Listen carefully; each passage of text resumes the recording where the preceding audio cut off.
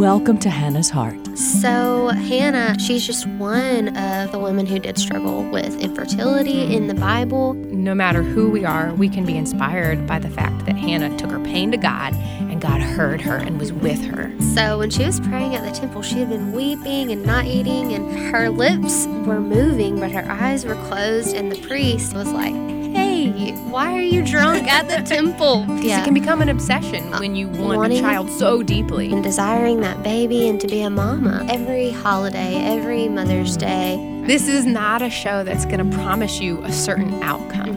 But this is a show that says, however God answers your cry, we know that He's enough. Hey, I'm Ann. And I'm Kendra.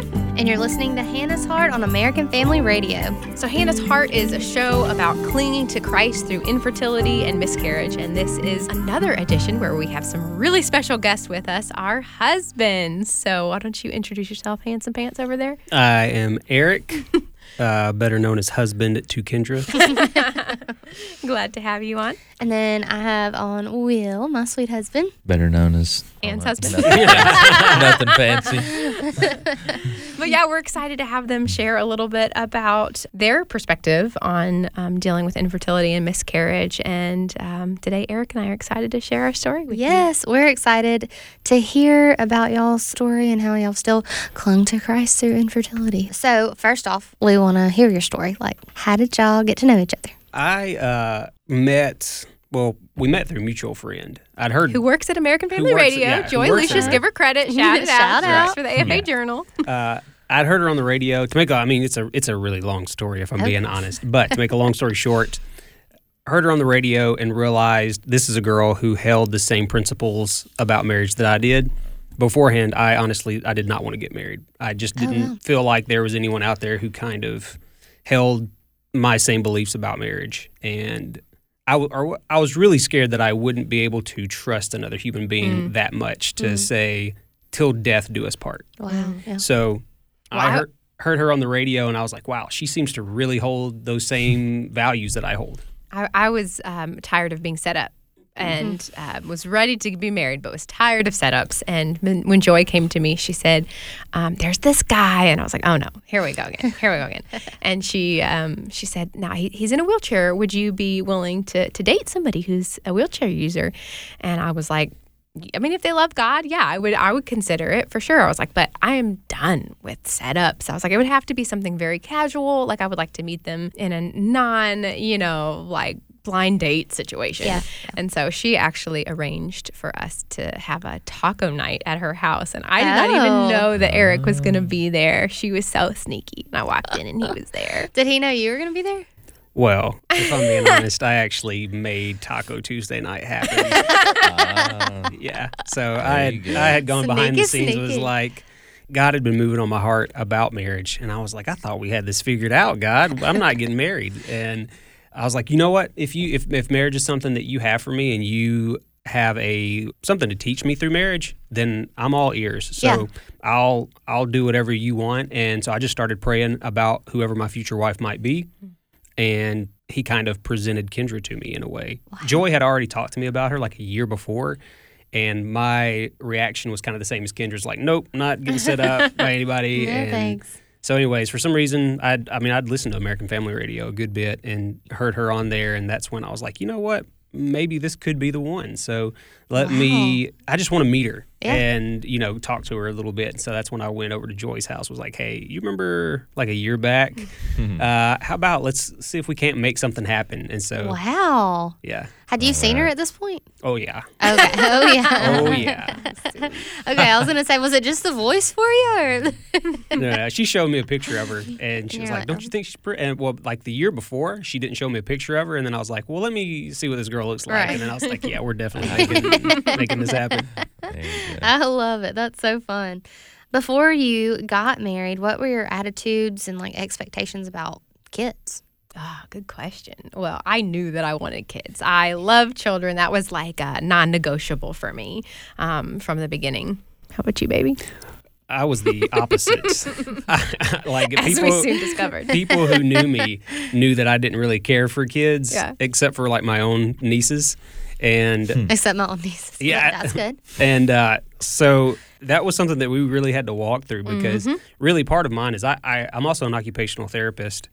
I have a disability. I work with children who have disabilities, and I see parents of children with disabilities. And for some reason, I just was like, I want to take the chance to have a kid with a disability. I have a disability. Like, it's just going to be so much. And It'll be too much. Parenting with a to disability was a little overwhelming too. It is, It's like, man, thinking about having a disability, parenting an able-bodied kid who's like running all over the place. What if he climbs up some stairs I can't get to? What if he runs across the street and I can't catch him? What if all this stuff happens? And so I was just like, I just don't want kids. Wow. So. Which was terrifying to me because I'm starting to fall in love with this guy and get to know him. And like everything in my gut and my natural response said, run, just get out of this, man. He's not into this. And the Holy Spirit was so good at slowing me down and saying, just trust me. I'm doing something in Eric's heart. Would you be willing to trust me? And so at the same time that God was working on Eric's heart and opening his heart to the idea of children, God was slowing me down and saying, just make sure children aren't an idol for you. Make sure that your desire is first and foremost to please me. And so I was dealing with that. Now, with Eric having a spinal cord injury, that often affects men's fertility. And so I had researched, and I did a lot of Googling and trying to understand the world of disability before we got married because I wanted to know.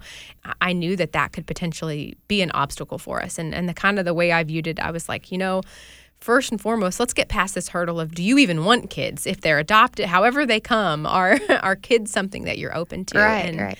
There was a really sweet night when we were just talking and the Lord just did something I think really cool in Eric's heart. And it was neat to see him be open to actually pray about, God, is this something you want for me? If it is, then I'm on board.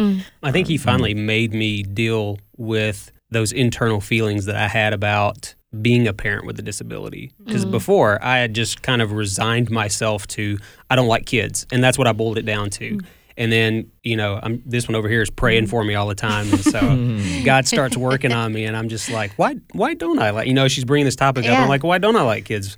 And so I started having to really deal with myself and deal with this baggage of why don't I like kids? Why don't I want kids? Right. And that's when I feel like God really started showing me, here's why you don't want kids. There's a part of this is that you don't trust me to keep your kid. Because it is my job as a dad to raise this kid to keep them as safe as I can. But that's, to any able-bodied parent, you can only keep them so safe, right. And so God's like, if you want to be a dad, like, I'll help you take care of this kid. Yeah. Don't I remember worry you about saying that. one time, you're like, well, I don't know, Kendra, I'm not going to be able to just play baseball with the kids. Like, I can't be that dad. And I remember telling you, like, I don't need a dad who can be a fantastic baseball, go play it. Like, what I want my children to have is a father who has been to the pit, to the bottom, the lowest day, and kept moving and chose God and chose to not Over give and up. over. Yeah, Absolutely. and that perseverance. And I was like, what our future children might lack in having a dad who can't walk, they gain in a man who has found his identity and security in Christ. And heart. I mean, I kind of feel like, in a way, that was like a selfless decision, like already putting your kids before you, and they're years and years away. I don't know, just that you're already watching out for them.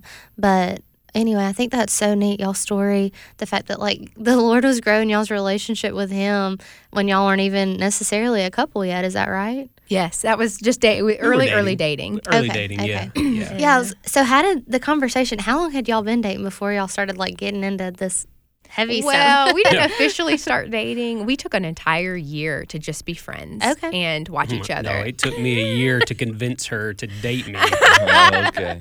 I was watching we're him being like honest. a hawk. I was asking him all kinds of questions. I was like, forever's a long time. I better make sure. So we knew each other pretty well before we officially started dating. And then, honestly, the courtship process was pretty fast from there because our hearts were both for it, and invested. But I didn't feel comfortable having those conversations until we officially had a relationship, because it's some hard questions to ask. So y'all dated for how long? A year, maybe. No, I think it was about 9 or 10 months. Yeah, something like that. It wasn't a year. It was Pop the question. Yeah. How'd that Oh, happen? yeah, on a hot air balloon. He booked a hot air balloon ride, and it was perfect. Had my parents come in from out of town, and That's so fun. it was perfect. It just so happened to be like one of the only wheelchair accessible hot air balloons Wow. In the country was in country Memphis. was How'd in you find Memphis. that? A lot of Googling. He did so lot. good. Okay. A lot of That's calling pretty and checking. cool. Yeah. Had she like mentioned that before, or like that was just okay? I was like, Oh, okay. I was all about hot air balloon, but I had no clue it was coming. So Yeah. he definitely surprised me. That's so neat. I want to see Good job, pictures one Mary. day. All right. So when you got married, when did you first find out that there were problems with infertility? Yeah. Was that about 2 years? Well, no, it was 1 year. Well, to be honest, it was about 6 months in that you had prayed, because he was like, I need a year. The whole, like, Yeah. give me a year. Yeah. And not even 6 months in, I was praying because I knew that we were going to probably have to seek some help with fertility. And so I felt already so behind getting married late. And you came to me and you were like, you know what? I felt like the Lord giving me a peace that it's okay, that we don't have to stop not trying to have children. So I would say 6 months in, we started, not trying. Yeah.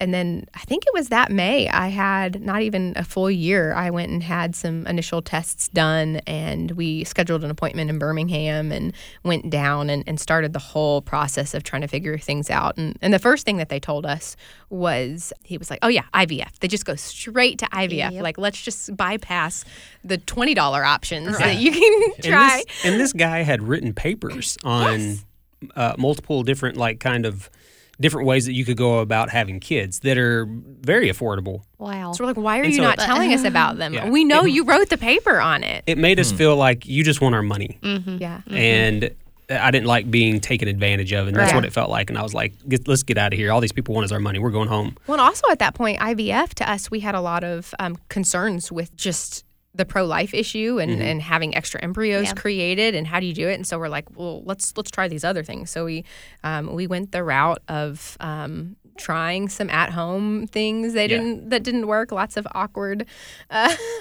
experimentation. We'll leave it at that, and trying to figure out where to go from there. And we tried IUIs. We flew down to Miami to a specialist there. You know what? Let's just put all of our cards on the table here. Here we go. Okay? Look, we're adults here. Yeah, we're adults. This is a podcast for people getting who red are already, babe. in the middle of this. Okay, I have a spinal cord injury. Yeah. Okay, guys with spinal cord injuries, we can do just about everything that Mm-hmm. any able-bodied person can do. Our problem is getting the sperm from me to her. Right. So we Can have create it, sex but can't- and all that good stuff. We just can't ejaculate. That good Right. stuff. So that's the problem that we're having to deal with. Mm-hmm. Gotcha. And I want anyone who's listening to this, like, I just want them to know, I'm sure there's somebody else is going to run into this problem. Yeah. Sure. You're not alone. Yeah, Especially we guys did with so spinal much cord injuries. So- research. I felt like I was getting a PhD in this topic, and Yeah. nobody was there to help us and to guide us through it. And there were so many things that might have worked and did work for some people that were options for us. So we did an IUI. We soon found that was going to not be a good option for us, and then landed all the way back again at IVF. Yeah. And we probably spent a good $2,000-3,000. You yeah, think, by that already time? just at Just that on point, and time. the kind of effort. more quote unquote low tech type of stuff that's going to try to help us. Gracious. Right. Yeah, and. So, like, even my local nurse practitioner was like, I mean, she's a very frank individual. She was like, look, this can't be that hard. We just got to get your guys and put them in her. And we can even use the turkey baster method. Like, surely we were there's like, something. I And don't she know was about like, this. Yeah. Oh, She was like, it's not that hard. You can go get a $2 syringe from CVS. And Okay. da-da-da. And so much of this Okay. is you feeling like this is not natural the way that it's meant to be, Yeah. and so Yeah. it takes a None lot of it is yeah, natural. none Yeah. of it feels None of it is natural. natural. So awkward. No, when they would walk us into the room before IUI, I mean, I just feel like we were both like Man. heads down, walking Yeah. to a room, and then you walk The out walk and of you're shame. Literally. like, Yeah. terrible. I mean, like, and they wouldn't help you out at all. No. They're just like, they're making it just as terrible. And I'm Yeah. like, come on. and who do you talk to about it? Yeah. No You know, it's one, very you know? isolating issue too. My friends would have questions, and I'm like, I just don't care to talk about it right after the fact, of that y'all don't have to do that, and Yes. we do. Well, after we found out that IVF was our quote unquote only option, that was a tough response because it felt like we were halting. Like there is no way, apart from a miracle, that and we that's can like, move forward. What do you think? Like a solid year Yeah. of Trying. and Yes. spending money on these different things until it finally, like we was thinking, there's this spectrum of possibilities that will work.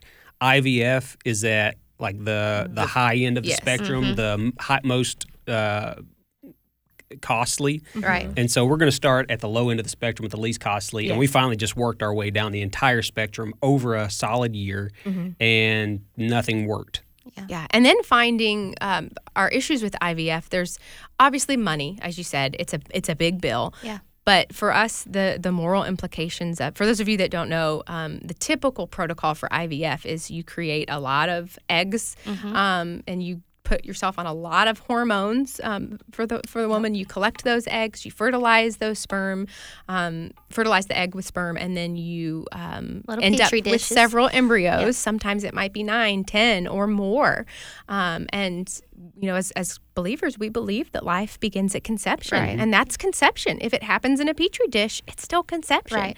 And so we felt like there's an obligation, as we've been pro-lifers our whole life. We've, advocated for that in public settings. Like, we can't change our standard now just because Right. we desperately want a baby. Right. But And are we- you going to have 15 babies? Are we going to have 15 babies? And is it practical to leave that many in the freezer for that long? And Right. like, how long can it be before we get them? So what I didn't know, and it took a little time and prayer before God revealed this, is that there are now a lot of other options for Christians who have concerns about there being excess embryos created. Okay. So there's something that we discovered called mini IVF. It's called minimal stimulation IVF. Okay. So basically, rather than giving your body hormones to produce 10 to 15 eggs, they might try to get 2 or 3, or just a handful, something that's a little bit more sizable. And it's like half the cost of IVF or less. Yeah. Significantly less, significantly fewer risks. Somewhere around the $8,000. Yeah. Gotcha. So it's still it's still a a lot of sizable money. amount. Yeah, right. Yes, Yeah. but it's a lot more doable. And so for me, the moral implications of doing that was better. And we also found, so then finding places that do minimal stimulation IVF is tough because not every clinic offers that. Okay. It's a little bit newer. The science on it is really good, because they say, you know what, rather than having tons of eggs, let's create a few that are better quality eggs. And so it kind of quality versus quantity type Right, thing. right. So anyways, we found a clinic that we really liked called Southeastern Fertility in Knoxville. And the reason we even heard about them is because we have some friends who have done something called snowflake adoption. Have you guys heard this Yes. term? I think we've have talked not. about. It's where. Well, you can explain it. Yeah. So snowflake adoption is basically there are a lot of leftover frozen embryos from other couples who have had IVF that end up, what happens to them, and those are life, and so this organization exists to try to help find families for those frozen embryos. Right. And so this is a place where you can actually adopt a frozen embryo. And we'll talk more about this on some future episodes. Yeah. I want to interview them because we had lots of questions about Of that. But we course. got to talk to this Christian couple that was a pro-life couple that actually did this, and also talk to them about fostering at that point, because foster care and adoption was something we've definitely been open to, and this is just where we are right now in this stage of God leading us. We know that God calls different couples to different things, and it might change for us, but right now we would like either a biological child or to adopt a baby first, and maybe Eric can explain. Do you want to talk, babe, about our kind of why we chose to pursue biological children first? Well, whether it's going to be adoption or fostering, we're both open to that, and I think it's great. We both want to be as effective on, not effective, but impactful on those children. And it's very understandable that they're going to be coming from backgrounds that God only knows what they have been Right, through and what they've right. experienced at that time. You might not get them as a baby. It Yeah. might be a 7-year-old with Exactly. a lot of And so background. I would rather have a biological child who is the older one who can Help fend for the youngers. themselves, look at the younger one and say, hey, this kid needs help. Yeah. And also it's a way that our biological child can serve and begin to say, hey, I'm looking outside of myself and I see other people have needs. I see other people go through really difficult stuff, and to learn how to empathize with another Yeah. human being. And, I just thought it would be number one, I thought it's going to be something, a stressor that we won't have to worry as much about, that our kid will be the older influencer rather than the younger influencee. And so I kind of wanted that. Yeah. And I think, or we were also open to adopting a baby, but we wanted to go through all of those natural stages of life and have the most influence possible from as early as possible. And so that's why we kind of started pursuing this. And because this clinic, Southeastern, partners with the Embryo Adoption Center, we knew that they had some sort of pro-life roots. And so we were like, I get the sneaky feeling that they're Christians. And it's true. They have confirmed it. They are believers, and That's amazing. They were willing to honor all of my. We asked them so many questions when we met with them about how is life being treated after it's created. Yeah. So then, of course, like after all of that, we've come to that spot, and they're like, okay, so yeah, we're ready to do this with you. We've been saving up money for a long time and trying to prepare for this. And then he's like, oh yeah, well, you have some polyps that need to be removed, and we're like, something else? Like, it's just like, it feels like you're trying to get to the finish line, and there's just like these little,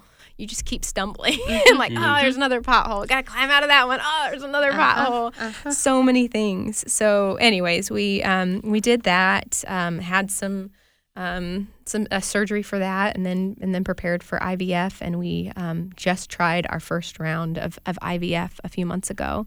And you want to tell them about how that process went, babe?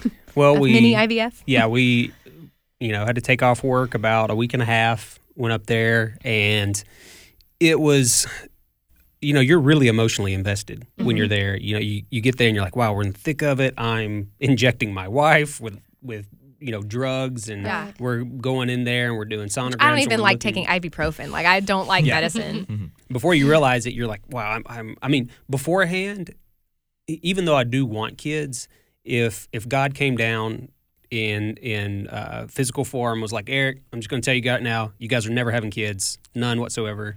Like, it'd take me a week or two to wrap my head around it, but I'd get over it and I'd move on. Yeah. Kendra, I think it's going to take a lot longer. It's going to be a thing that she deals with for the rest of her life. Right. You know what I mean?